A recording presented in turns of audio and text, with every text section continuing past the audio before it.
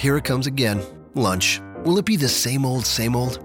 Or are you ready to take a vacation from the ordinary with the new Jamaican Jerk Turkey Sub at Firehouse Subs? Freshly sliced smoked turkey breast, craveably sweet mustard sauce, and a hint of Caribbean seasoning. Just $5.55 for a medium. Save time. Order the new Jamaican Jerk Turkey Sub on the Firehouse Subs app. Firehouse Subs. Enjoy more subs. Save more lives. Participating locations. Limited time only, plus tax. Prices may vary for delivery.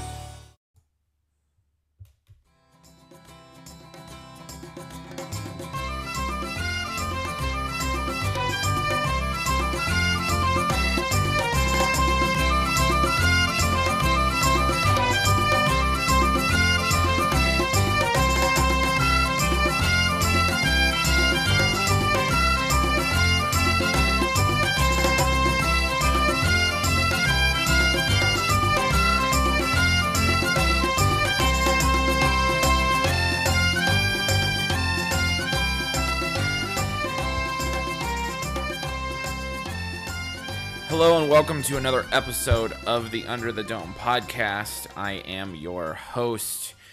I am Ben Belden. Find me on Twitter at RealBBelton. Make sure that you're following the podcast on Twitter at _ND. We got a lot of things to talk about, a little bit of Notre Dame basketball stuff that we'll lead with here, some big recruiting news and a couple things to keep an eye on, and then we're going to play a little bit of a game of good old-fashioned buy or sell.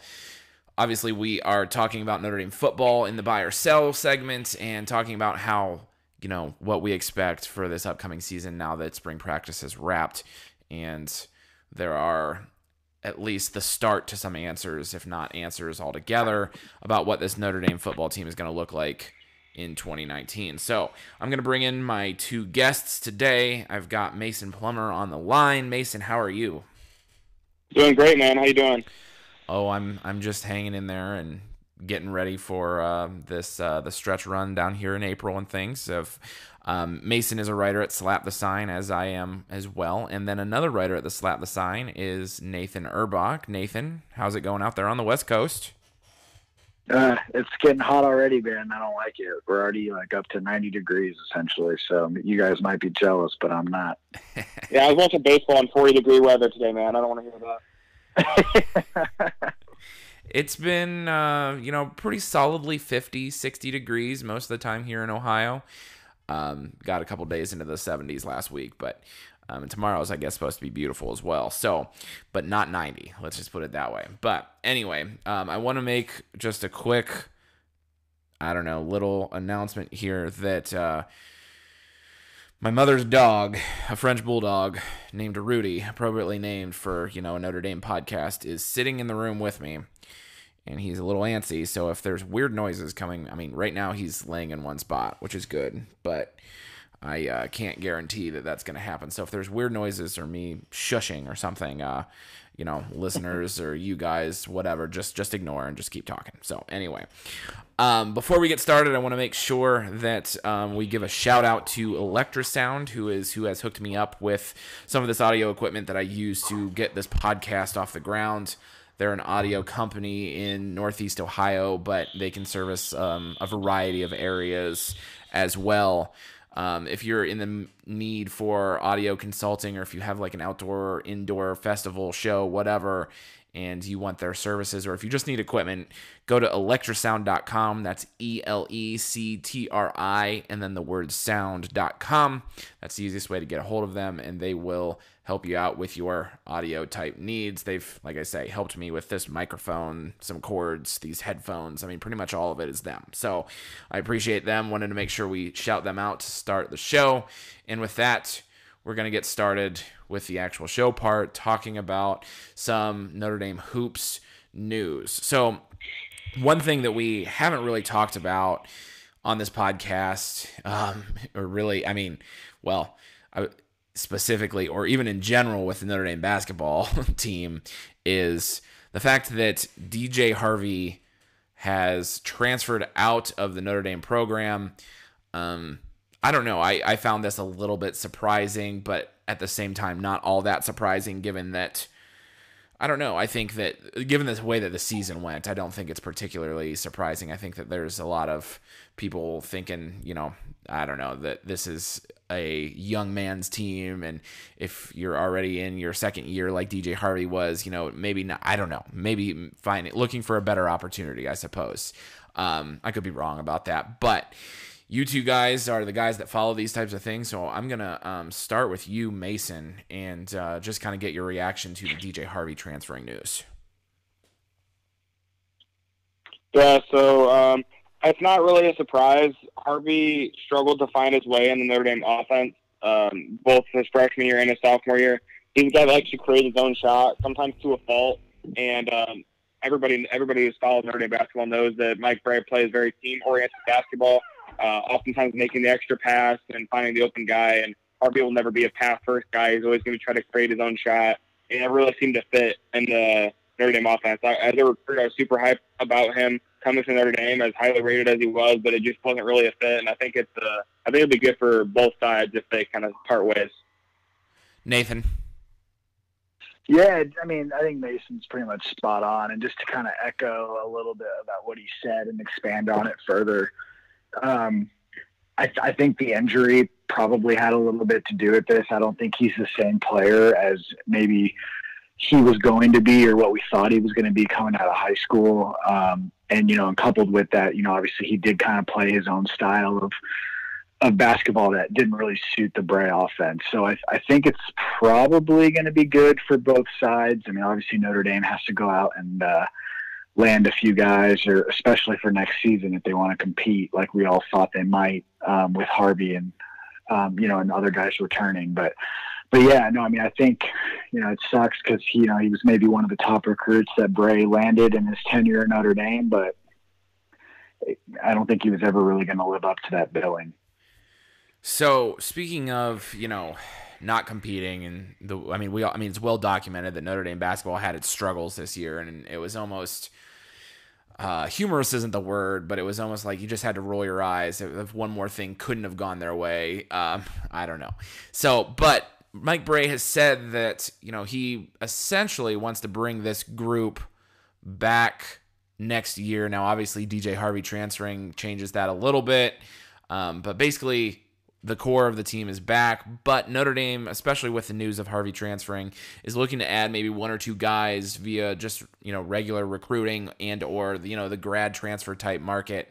And we'll start with the grad transfer type market. There's a young man who, and you guys can talk about him more than I can certainly, but Justin Pierce from William and Mary. What can you tell our listeners? And Nathan, we'll start with you on this one about Justin Pierce. Yeah, so I mean, he visited a few weeks ago. He's a 3-year starter essentially at William and Mary. Each year got better. Not maybe the traditional Mike Brey guy where he's a terrific shooter per se. I mean, he's kind of around that 35 to 40% 3-point range, but it's been kind of a fluctuating thing. Like his first year wasn't great.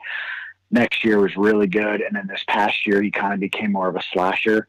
But he would replace DJ Harvey pretty well with the fact that same position and everything. And I think this year he averaged around 15 and 9. The 9 being rebounds, of course. But he visited a few weeks ago and looks like he's down to North Carolina, Notre Dame, and then I believe Michigan actually.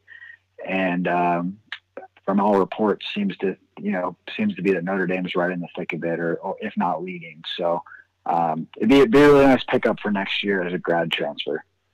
Mason, do you have anything to add to that? I just, Notre Dame's obviously put their name out in the running for Justin Pierce, and anytime that Notre Dame basketball is mentioned with the names of the elites of the recent years, Michigan and North Carolina, when it comes to a transfer, it's a good thing. And I think landing Pierce would be really great for this team as they really need somebody to make a difference. And Pierce is a good shooter, and as well as Nathan said, he's a slasher and could easily replace Harvey in the Notre Dame offense. All right. In addition to that, a couple regular transfers on the market. I'll just name off some of these guys, and I'll let you guys kind of go with it. We've got a freshman out of Oakland, Braden Norris. RJ Cole from Howard, and then Joey and Sam Hauser, both from Marquette. I'm not familiar with any of these guys, to be honest with you, other than seeing their names thrown around on Twitter and things. Mason, let's start with you on this one. Are there any of these guys that you particularly like as far as, what they'll add? Or do you think which ones do you think might actually end up at Notre Dame? I'm really high on Braden Norris. This is a guy that's a prototypical shooter, like a spot-up shooter, and he had a solid freshman season at Oakland, shooting almost 50% from three, and Notre Dame really lacked a consistent three-point threat. We thought, or at least everyone thought, I thought myself included, that Nate Laszewski could be much more of a lights-out shooter this season, and that he was not. TJ Gibbs was not nearly as good as he has been in the past from three, and I think Notre Dame needed to bring in a guy that can be consistent from three, someone they can kick it out to on drives like TJ Gibbs, and I think Norris could be that guy for Notre Dame. Nathan, what do you got to add? Yeah, with Norris, you have a guy that's obviously going to sit out a year, so he doesn't necessarily have to sit behind TJ Gibbs or Prentice Hub. He can come in, have 2 to 3 years of eligibility after, once he's eligible to play. And I think he's just a really good role player. And whether that's as, part of the starting five or not, anytime you have a guy coming off the bench that can shoot, 45 plus from 3-point range, that's something good to have. And he's a ball handler. He's a point guard for Howard this year, started 30 games. So he has some experience. And I think something that, could really help this team. Some other guys, obviously, that, we didn't mention yet was, RJ Cole from, forgot where he's from. Where is he from? Howard. Howard. Yes. Yeah. So not necessarily a traditional Notre Dame, school that he's coming from, but a guy that's averaged over 20 points a game. Not a tremendous 3-point shooter, but if you average over 20 points a game, you have some good stuff going on with your game there. Probably was just overmatched against his or I should say, he was the guy that overmatched against his competition, Matt Howard. So moving into those Power 5 schools is probably a good notion for him. He is entering the NBA draft without an agent, though, so it's possible he leaves early. But a lot of schools are in on him. And then obviously Mason can probably talk about the Hausers a little bit, but I'm not sure Notre Dame's heavily in on them. I think they'd like to be, but I don't know how much interest there is going to be on their side with Notre Dame. Yeah, they're an interesting one. They said they're willing to transfer, but I don't know if they're the prototypical guys that Notre Dame's going to want to go after, as it's both of them. It's not just the one. It's both Sam and Joey Hauser from Marquette. It looks like Wisconsin is heavily favored at the moment. It'll be interesting to follow. Both guys are solid, and both guys individually will be guys that Notre Dame want to look at. But bringing in both brothers would be interesting. Not exactly sure how Notre Dame fits with them, but Nathan, what do you have to add about that? All right, so we're going to put just kind of a bow on Notre Dame basketball. We're going to move on to a little bit of Notre Dame football recruiting. But before I do, SeatGeek is a ticket search engine that never loses the sight of the fan experience. Simply go to their website, type in the name of a team, and choose the date you're looking to attend. SeatGeek will present you with a graphic chart of the stadium, little dots, green is good, red, not so good. You can choose your seats based on that system and get the best value. Apply the coupon code TheLoopSports, that's all one word, TheLoopSports at checkout, and you'll take $20 off your first purchase with SeatGeek. So obviously, if you're going by yourself, you can go darn near for free, or if you're going with somebody else, you obviously can take about, just about half of your ticket price off, depending on what game you're going to. You have no excuse not to go and root for your favorite team. Just use the code TheLoopSports at checkout and have a great time on us. Thank you to SeatGeek for partnering us with us here at The Loop Sports. And one thing that I didn't do at the start of the show, guys, I guess, is just make sure that I gave a shout out to the fact that we are the Under the Dome podcast, but we are partnered with The Loop Sports. I forgot to kind of mention them. If you're looking at our logo, our logos are kind of indicates that, I suppose. But the Loop Sports have been great. We're excited about that partnership moving forward. So I wanted to make sure that I checked those guys or shouted those guys out as well. So moving on a little bit to some football recruiting, which is kind of Nathan's wheelhouse, but Mason has, gotten in on kind of a little bit of the fun with recruiting in the last, weeks and months, I suppose. Two recent commitments to Notre Dame football that I think just about anyone that's a Notre Dame football fan can be really excited about. And even I, who am not a person who follows Notre Dame recruiting particularly closely, can be excited about as well. In the social media age, I guess it's easier to follow some of these guys, but it seems as if, people are saying that Jordan Johnson, wide receiver, is the best Notre Dame wide receiver that's been recruited since probably like Michael Floyd, I've heard people say. And then the other one, a defensive end outside linebacker type person, edge rusher, I guess you should call him, Jordan Botelho. Both guys in the 2020 class that are just going to make a big impact. Let's go with Nathan on this one. And just what can you tell me about these guys and how excited should Notre Dame football fans be about these two guys that Notre Dame's picked up this past week?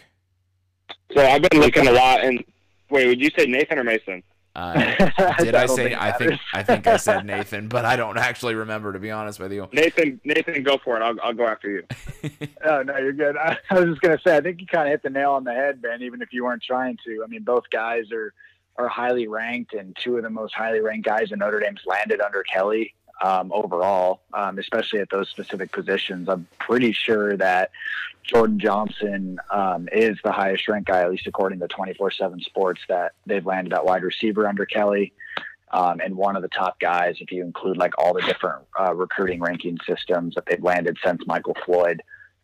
Speedster, but also has some size. He's 6'1.5", 6'2", probably. I wouldn't say that he's necessarily Kevin Austin in terms of the physicality that he plays with, but I think that he's kind of that speed threat that they're lacking right now in a guy that's more physically built, if that makes sense. And then with Botelho, he's by far the best defensive end they've landed, at least from a recruiting standpoint. Obviously, Julian Aguara and Khalid Kareem have turned out to be guys that are, they're terrific college pass rushers. But from a recruiting standpoint, Botelho is the best guy they've landed since the Aaron Lynch, Stephon Tuitt days. So I think Notre Dame fans have a lot to be excited about. And these guys should be, if they're not immediate impact players, they might be able to be unless there's just too much on the depth chart ahead of them. Mason? Yeah, so look at the first Jordan Johnson. He's above size for the outside wide receiver position. He's a little bit lean. I'd like to see him put on some weight, but just so he can get some more after the catch or just be able to challenge for 50-50 balls more. But he is one of the best wide receiver recruits Notre Dame has landed under Kelly, ever, really. I just hope it turns out and works out for him. Notre Dame has lacked a true big man like a Michael Floyd or something like that. Miles Boykin was all right, but he didn't blow anybody out of the water or anything like Michael Floyd did when he was in his time at Notre Dame. And then moving on to the other Jordan Botelho, I've looked a lot into him just the past couple weeks, and his commitment was great to see, as Washington was initially favored. But, he, as Nathan said, he's the best rusher, purely pass rusher that Notre Dame's had since Aaron Lynch, and we all know what happened with Aaron Lynch. Unfortunately, I would have loved to see him play 4 years at Notre Dame. But Jordan Botelho should be unreal at Notre Dame. And, I'm just really excited about both of these guys overall. In terms of the 2020 class, it seems like, Notre Dame, depending on what recruiting service I guess you go with, was in the, somewhere around the 15 range as far as recruiting classes were concerned. For the 2019 class. However, I think certain guys were underrated, and it was a class, and I got to tip my hat for Nathan telling me this, but I agree that, this was a class that, fit Notre Dame needs really well. So those rankings, kind of don't really matter because Notre Dame got what they needed from that class, I guess is what I'm trying to say. So The 2020 class, however, I mean, and I don't have the rankings in front of me, but got to be pretty far up there. And this seems like a class that's off to a tremendous start. Mason, how I don't know, how do you feel about this 2020 class? Is this one of the better ones that you can remember, I suppose? Yeah, I definitely think it's one of the better classes I can remember, especially as far as getting top tier recruit guys. We kind of touched on that the best rushers Notre Dame's seen in recent years being Julian Aquara and Dalen Hayes, Clay Kareem, those kind of guys. But those guys were developmental projects that it's more of a testament to the Notre Dame coaching staff. They were the 4-star, 5-star guys coming out of high school. These are guys that are already developed and that can walk into this Notre Dame team and really make an impact. And imagine what they can do with the development that we've seen with Aquara and Kareem. So, I think this 2020 class could shape out to be one of the better ones we've seen there, Kelly, possibly the best one with a couple more additions. I want to see a couple more additions at linebacker, possibly at the corner positions. The offensive line already looks great, but adding Chris Tyree or Tyrek Murphy at the running back would really make for a complete class as well. Nathan, what say you?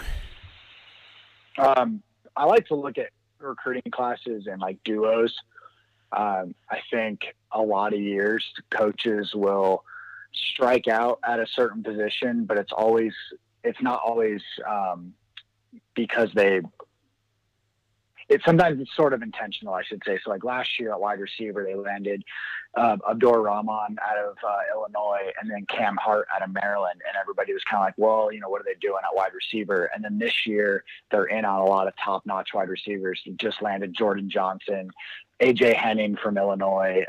A lot of people think Notre Dame is right in the mix for him. Jalen McMillan, who's another top 50 receiver out of California. Michael Redding, that's out of IMG Academy. Like they're in on these guys, and people realize that. And so, like last year, they sort of made this. I don't know, like they sort of just like didn't treat the wide receiver position as an immediate need after landing like 4 to 5 guys the previous year, and then knowing what their 2020 recruiting class might look like just because of what they were in on early. So I really think that this year. Like I said, wide receiver, and then what Mason touched on with running back, only landing Kyron Williams last year, really got to step up and get a guy like Tyree, Murphy, possibly Kyle Edwards out of Louisiana is another guy to keep in mind. And then the Notre Dame staff is also high on guys like Juton McLean out of Ohio, Demetrium Tranium, if I say that right. He has kind of an interesting name to say, but he's also out of Ohio. The staff really likes. So with Lance Taylor now as the running backs coach, they're in on some running backs. They need to land some running backs. But I really want to see how this class ends up being, not necessarily in terms of ranking standpoint, but how it stacks up to like what they struck out on last year and what they land this year. And so far that looks to be a good thing. In terms of comparison. All right. Well, we have reached like the 22-minute mark of this podcast, which, is good, I suppose. So I'm going to move right along. I'm going to get to this next ad real quick, and then we're going to come back and we're going to play some Notre Dame football buy or sell here in a hot second. But I don't know what the weather's like where you guys are, but here in Ohio, I mean, it's 6:00 as we record this on Saturday night, and it's like somebody turned the lights off. I started this podcast, recording with the lights off, and, for people that are watching on YouTube, probably look a little bit dark. I apologize, but that's all right. So anyway, 26 Shirts is another partnership that we are excited about for the month of April. They sell cool t-shirts backed by an even cooler mission, which is helping people in need. And just about every 2 weeks, they create an exclusive t-shirt for $25, and a portion of the proceeds from each sale goes to help a person or family in need. And the organization is heavily involved in community outreach. The artists that provide these shirts they get a percentage of the sale, and the other part of that shirt goes to impact a life. So if you go to the 26 Shirts website, which is 26shirts.com, you can find, some cool, I guess, limited edition shirts.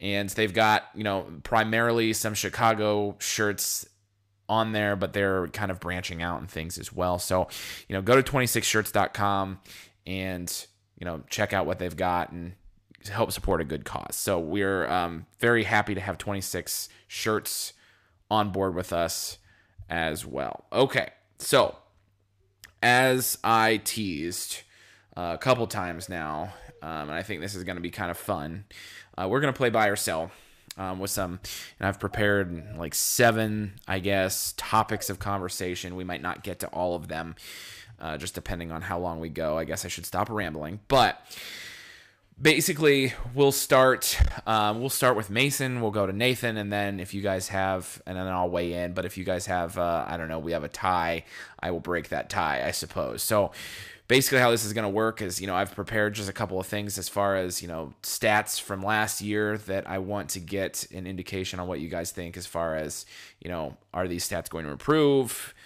Are they going to be lesser, I suppose, because other areas will improve and so on and so forth. But so I'll just go ahead and I'll throw this first one out here and then we'll get Mason's answer. So Ian Book, quarterback, Notre Dame, good guy.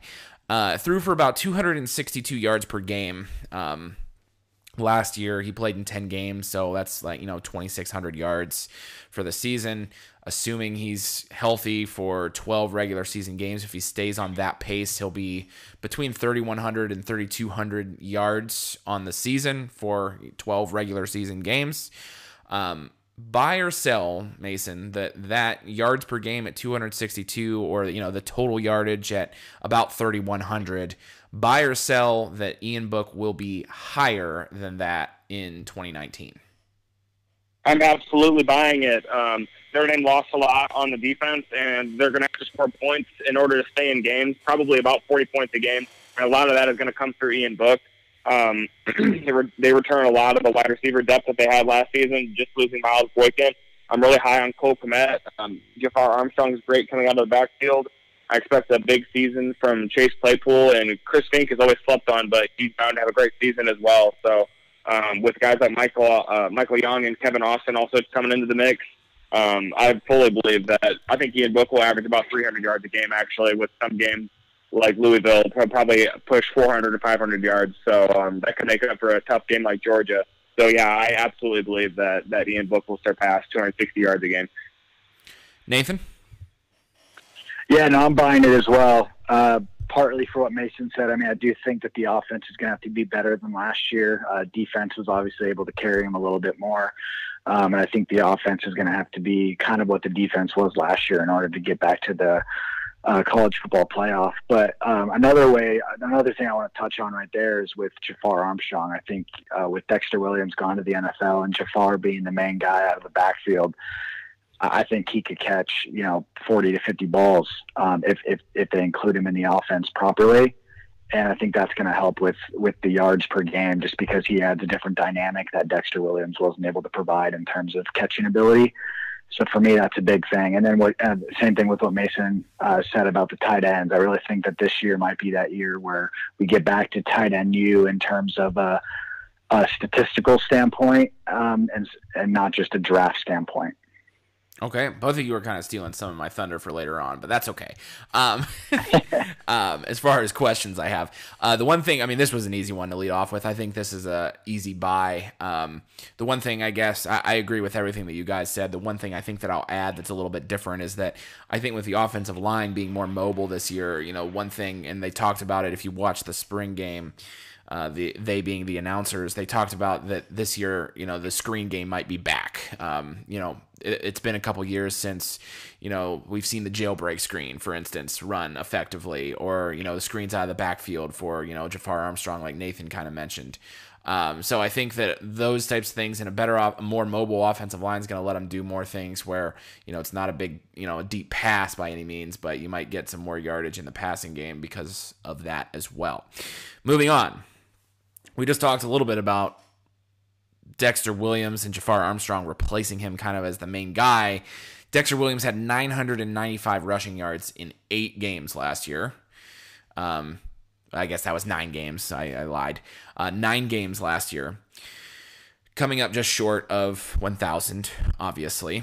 Will Jafar Armstrong, or I guess any other Notre Dame running back, eclipse the 1,000-yard mark this season?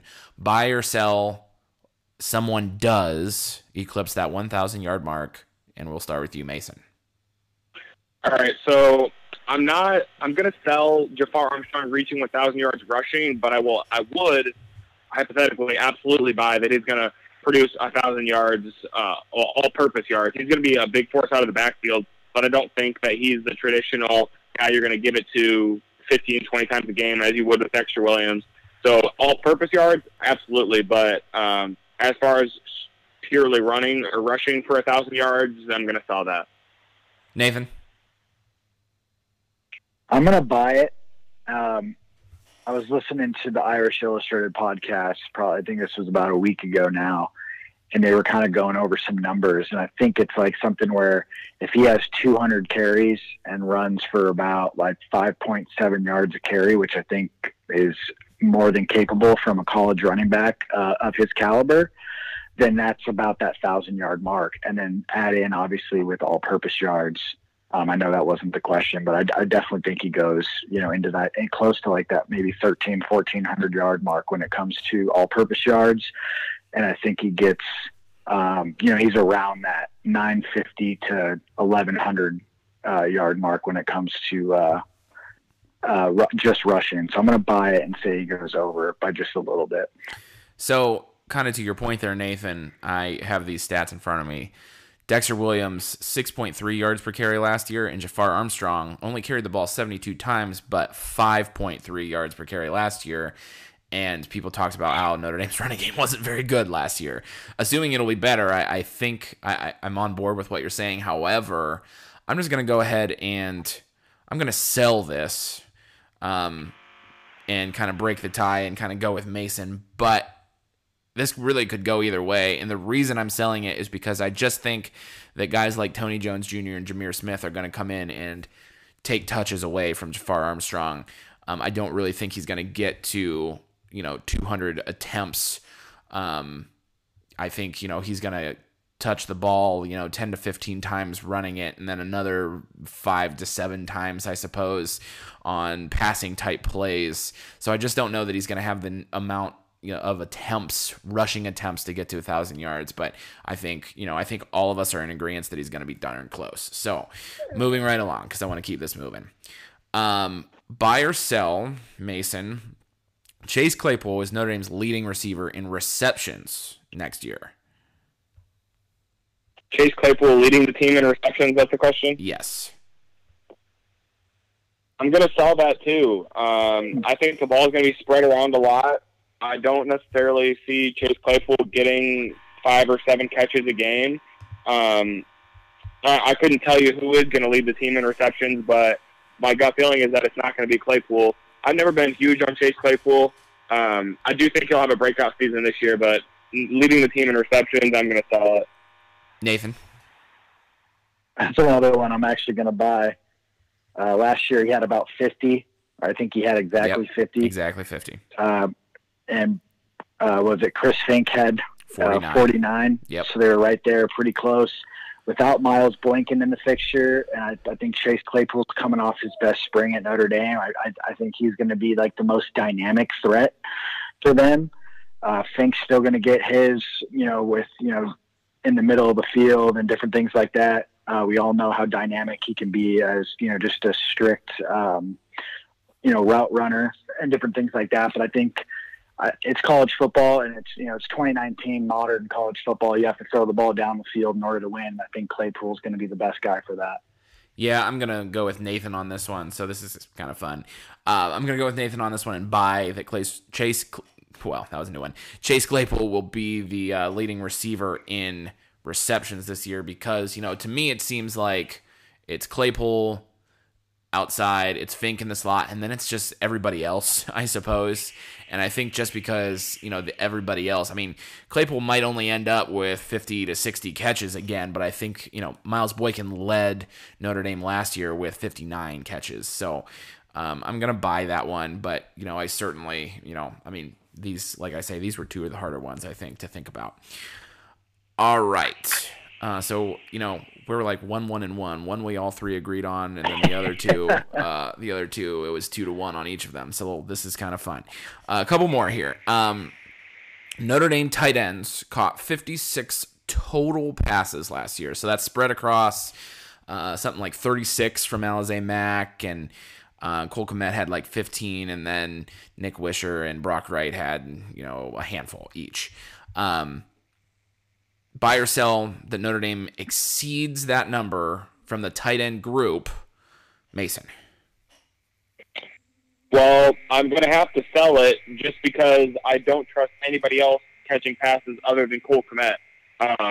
That Brock Wright has almost been exclusively a blocking tight end. Tommy Tremble has hardly seen the ball. And then I haven't heard anything about George Takich. So when it comes to catching the ball, I do think Cole Kmet's going to have a breakout season, but it's pretty much just going to be him catching the ball. So without much help, I don't see him going over you say 56? 56. I don't see him exceeding that now, but I'm selling it.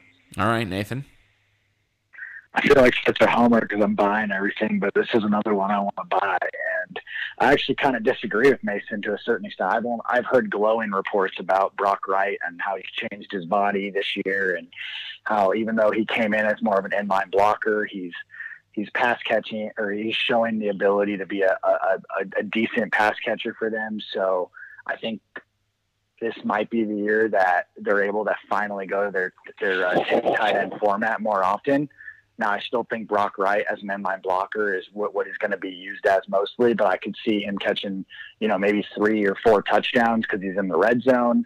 And I just think that he's become a little bit more athletic, which will provide, some different options for them, and maybe even surprise some teams. So I'm going to go with, and then obviously Tommy Tremble and George Takich might get a few catches here and there. And I think Tommy Tremble specifically has maybe a niche role with the team as well. So I'm going to go ahead and say that they get around 60 and go a tad over, but not too terribly over.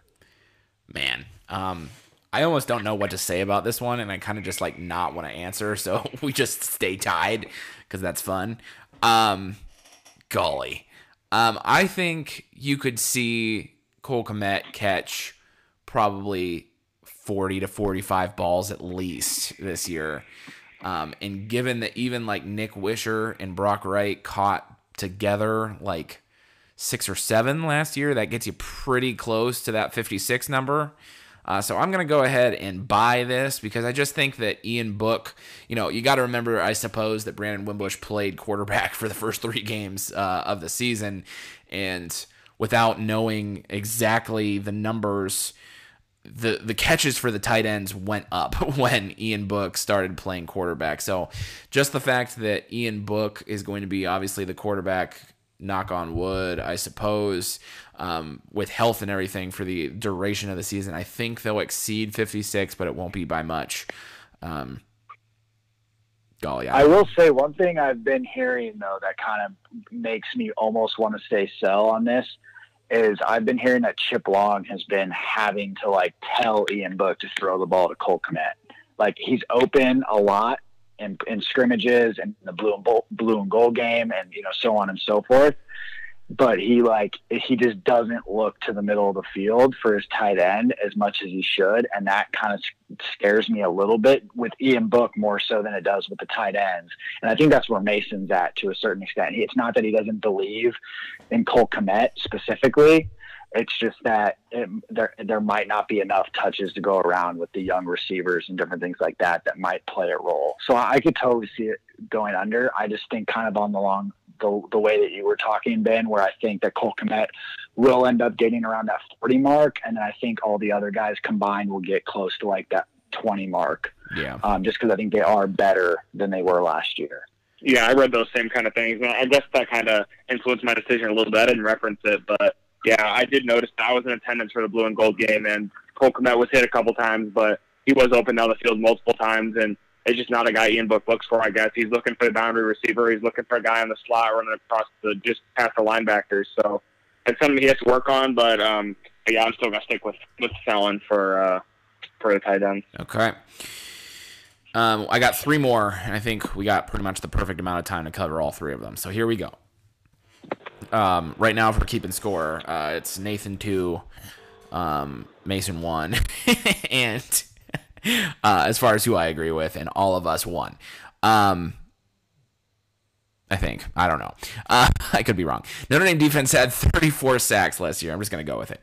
And I don't know how I didn't realize this, but they were led in sacks by Jerry Tillery, which I don't know. Given all of the credit that the defensive ends get, you would have thought it would have been, Aquara or Hayes or Khalid Kareem or somebody like that. Obviously, it makes a little bit of sense because those guys get so much attention that, Tillery, got a lot of one-on-ones, and he's a good pass rushing defensive tackle. But I digress.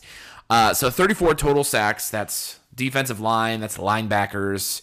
I think Coney and Tranquil each had about 3. Will Notre Dame, buy or sell, exceed... Let me rephrase this question. Buy or sell Notre Dame exceeding that number in 2019? Let's go with Mason. Yeah, I'm buying that purely on the fact that Aquara, Kareem, and Hayes, the 3 of them are the three of the best that you're going to see at Notre Dame or any program in the country really as a whole. And with the amount of pressure, quarterback pressures alone that Aquara had last season that didn't turn into sacks, it's almost ridiculous when you look at the stats. And I think I know Tillery led the team in sacks, and his presence is going to be lost with Kurt Hinish is not nearly the same kind of guy as Tillery. But with the pressure Notre Dame's going to have off the edge, it's almost going to be relentless. You're sitting a guy with Dalen Hayes' talent who's completely reinvented himself in this offseason. So with Kareem and Aquara out there, and with Dalen Hayes coming in on third downs and stuff like that, I absolutely believe that they'll surpass that sack mark. Nathan? Yeah, it's funny. I almost wanted to sell this one, even though how good we know that their rush linebackers are, simply because of Jerry Tillery, and I think they're not going to get the same level of pass rush productivity out of their interior defensive line. But it is really crazy with how good we know Khalid Kareem and Julian Aquara are specifically, but yet combined last year, they had like less than 10 sacks or just around 10 sacks as a duo. And I think that probably doubles at the very least. I think that Julian Aquara is going to cement himself as a first-round pick, and Khalid Kareem could be right around that same range, maybe a second-round guy just because maybe he doesn't show the same level of versatility, at least as a pass rusher. And then add on the fact that I think Dalen Hayes, like Mason said, has reinvented himself. I mean, he's always been solid at Notre Dame, but I think he's finally getting to the point where he might be like a legitimate pass rush option. Adi Ogundije last year towards the end of the season, I mean, he might have been their best player in the Clemson game, to be completely honest with you. And, I mean, him as your backup to Kareem, he's only going to spell those guys. And then on top of that, I mean, if you really want to go even deeper than that, I think you have guys like Jameer Jones, if he doesn't end up redshirting, Ovie Agufo, if he maybe gets, I just think that his ability as an athlete, if he gets into games, maybe in like garbage time situations against, second team offensive linemen or something like that during a blowout, I think he might be able to make some plays. Justin Adamalola, I think can make some plays in limited time. And then I'm not going to discount the fact that I think that MTA and Jason Adamalola and guys like that have some pass rushing ability where guys are going to be so fixated on Kareem, Aquara, Dalen Hayes that those guys will have some room to work in the middle of the offensive line. I'll make this as quick as I can. Like, I was tempted to sell this too because Notre Dame's defense is going to look a little bit different this year. Questions at corner, inexperience at cornerback a little bit outside of Troy Pride.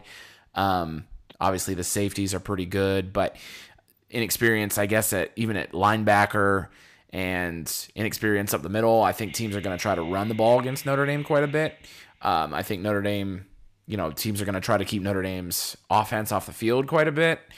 But I ultimately am going to buy this with you guys because I think Notre Dame is going to be able, with their good offense, get up on some teams, force teams into a lot of passing situations.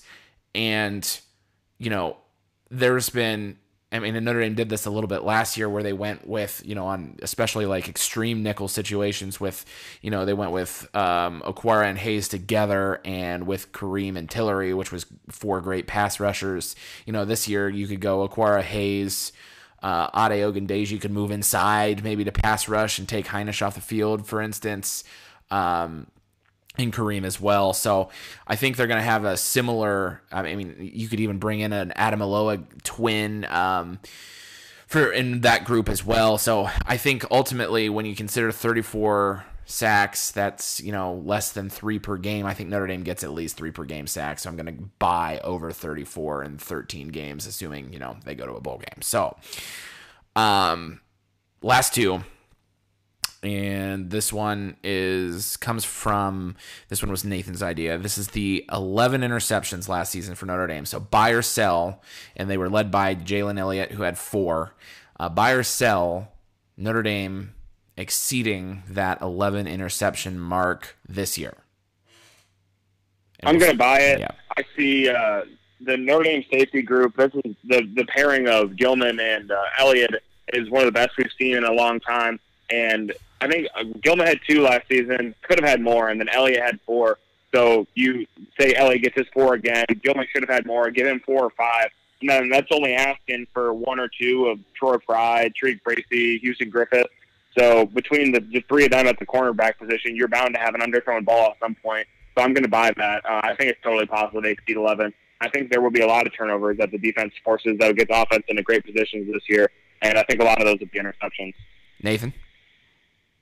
I'm going to buy it because of 2 things.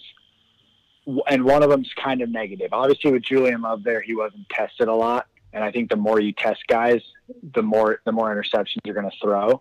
But the more yards you're actually going to gain as an offense as well, if that makes any sense. Mm-hmm. So I think guys like Houston Griffith, Tariq Bracy, guys like that, when they play, they're going to get tested more than a guy like Julian Love did. And so they'll be able to force some turnovers because of a good play here and there, but they'll also get beat more. And then the second reason, I think, is just because of the pass rush. Yeah. I wanted to throw this out there when we were talking about the pass rush, but they put on a freaking clinic during the blue and gold game, and that might be one of the best offensive lines they play all year, and it was their own offensive line. So guys are going to be rushing the passer. Opposing quarterbacks are going to have to throw quickly. They're going to be rushed into to some bad decisions. So I think that's going to force like linebackers, safeties, and then obviously the corners to turn on some balls. So part of it's negative, part of it's obviously a positive. So I think they'll probably get close to like 15 interceptions as a team. But it doesn't necessarily mean they're going to have a better secondary overall. I'm going to buy this as well. So all 3 of us are in agreement. I don't want to talk too long about this because you guys made great points. But the one thing that I will add is that Notre Dame has kind of made a point of talking about, Brian Kelly talked about press coverage a little bit more. They're throwing some of that in. And, if you've read that, like Troy Pride, for instance, was struggling against Chase Claypool in the spring, there were some reports about that. It's because they're trying some of this more press coverage and, to kind of go along with their pass rush. If you don't give them dink and dunk throws, then the pass rush can get there easier. If the pass rush is getting there, the ball is coming out quicker. Obviously, time for more interceptions, deflections, that type of thing. I think you could see a couple like defensive end interceptions from this group as they continue to evolve. So I think, this is going to be a more than 11 total interceptions, so I'll buy that. All right, last one. And this is, I don't know, we probably could have done a whole podcast about this one, but I'll ask us to kind of keep it brief, I suppose. Buy or sell, Notre Dame wins more than 9 games this year. Mason. I'm going to buy that. I think the offense is just going to be too good, along with the pass rush and of the defense and then the safety play. I think it makes up for the lacking experience. There's not a lack of talent, but a lack of experience, in-game experience at the linebacker position. So I have Notre Dame. Well, the Vegas line's 9.5. I have them at 10-2, with a solid win in a bowl game to make that like 11-2, I guess. I think this is a 10-win team. They're too good to not be. I think that's pretty much it. 10-win team for me. Nathan? So if I buy this one, I buy every single one, which is just, it's horrible, but whatever. I'm going to buy it as well, partly for what Mason said. I think I really think that this team has a lot of similarities to last year, but they're kind of just flip-flopped. I think that the defense is going to be good, but not great. and I think the offense is going to be outstanding. And last year was flip-flop. The offense was good but not great, and the defense was outstanding. And I think that either way you spin it, that could be a winning formula. So if they can get to that 40-point per game mark that they have never reached, at least in recent years, and that's what college football is going to, if they can get to that 40-point mark, and I think that they can, then I think that they're a 10-win team. Only thing that gives me a little bit of pause is the schedule with how many, all their tough games outside of USC seem to be on the road this year with Michigan, Georgia, and Stanford. So that gives me a little pause because I think they could easily lose 2 of those games. And then you never know if they're going to have a hiccup against Virginia Tech, whoever, Boston College maybe. If you give me the bowl game included, I think it's 100% yes, but I'm still going to buy it as 10-2 during the regular season. Right, and you guys both did this anyway, so I think I meant this question to be a regular season type one. I'm going to buy it as well. And Nathan, to your point, if you're buying all of these things, I think you have to buy more than 9 wins this season. So I don't know, but anyway, I don't know. You guys pretty well said it. I should have let myself go first on one of these. But I just think that the defense will be good enough. I know people are concerned, and I know that and there's reason to be concerned. I get that.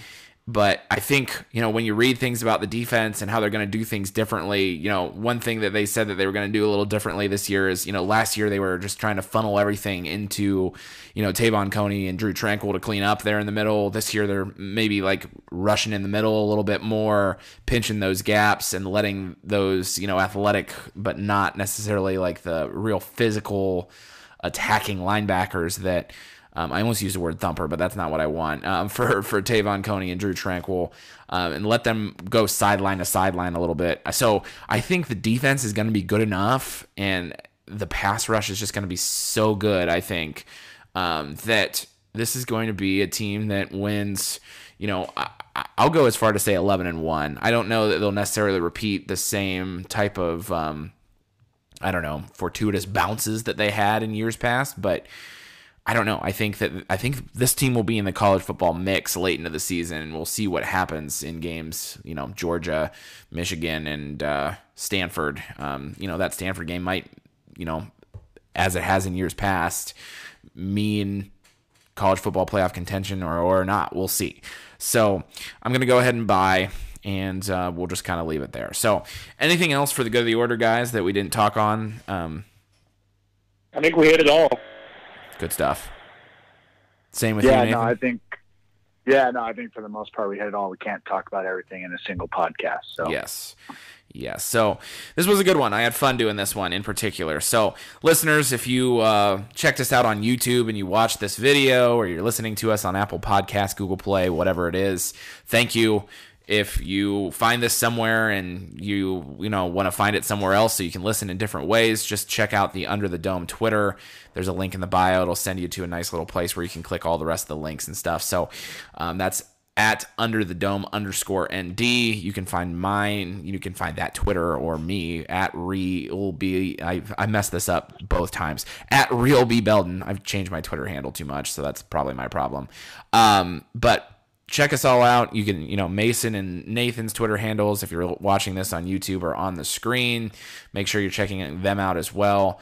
Make sure you're checking out slapthesign.com. I haven't even mentioned, I think I did once, but I barely mentioned Slap the Sign. We've got some cool things. The Slappy Awards coming out this week and all of that good stuff. So Notre Dame stuff is coming down the pike is what I'm trying to tell you. So check us out. So thanks for sticking with us.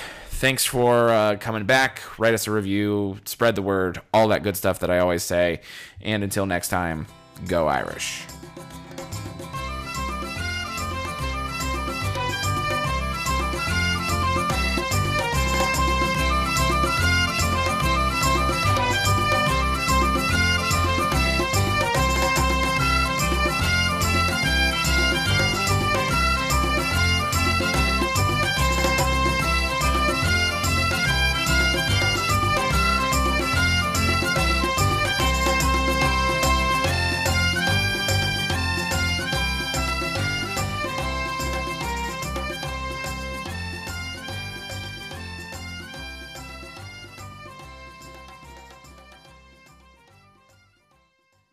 Here it comes again. Lunch. Will it be the same old, same old? Or are you ready to take a vacation from the ordinary with the new Jamaican Jerk Turkey Sub at Firehouse Subs?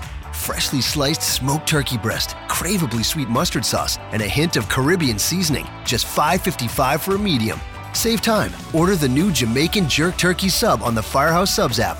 Firehouse Subs. Enjoy more subs. Save more lives. Participating locations. Limited time only, plus tax. Prices may vary for delivery. Critics agree Dora and the Lost City of Gold is the family film you've been searching for. Go get it! It's packed with action, full of surprises, and will knock your boots off. The discovery of a lifetime. Dora and the Lost City of Gold. Rated PG. Now playing.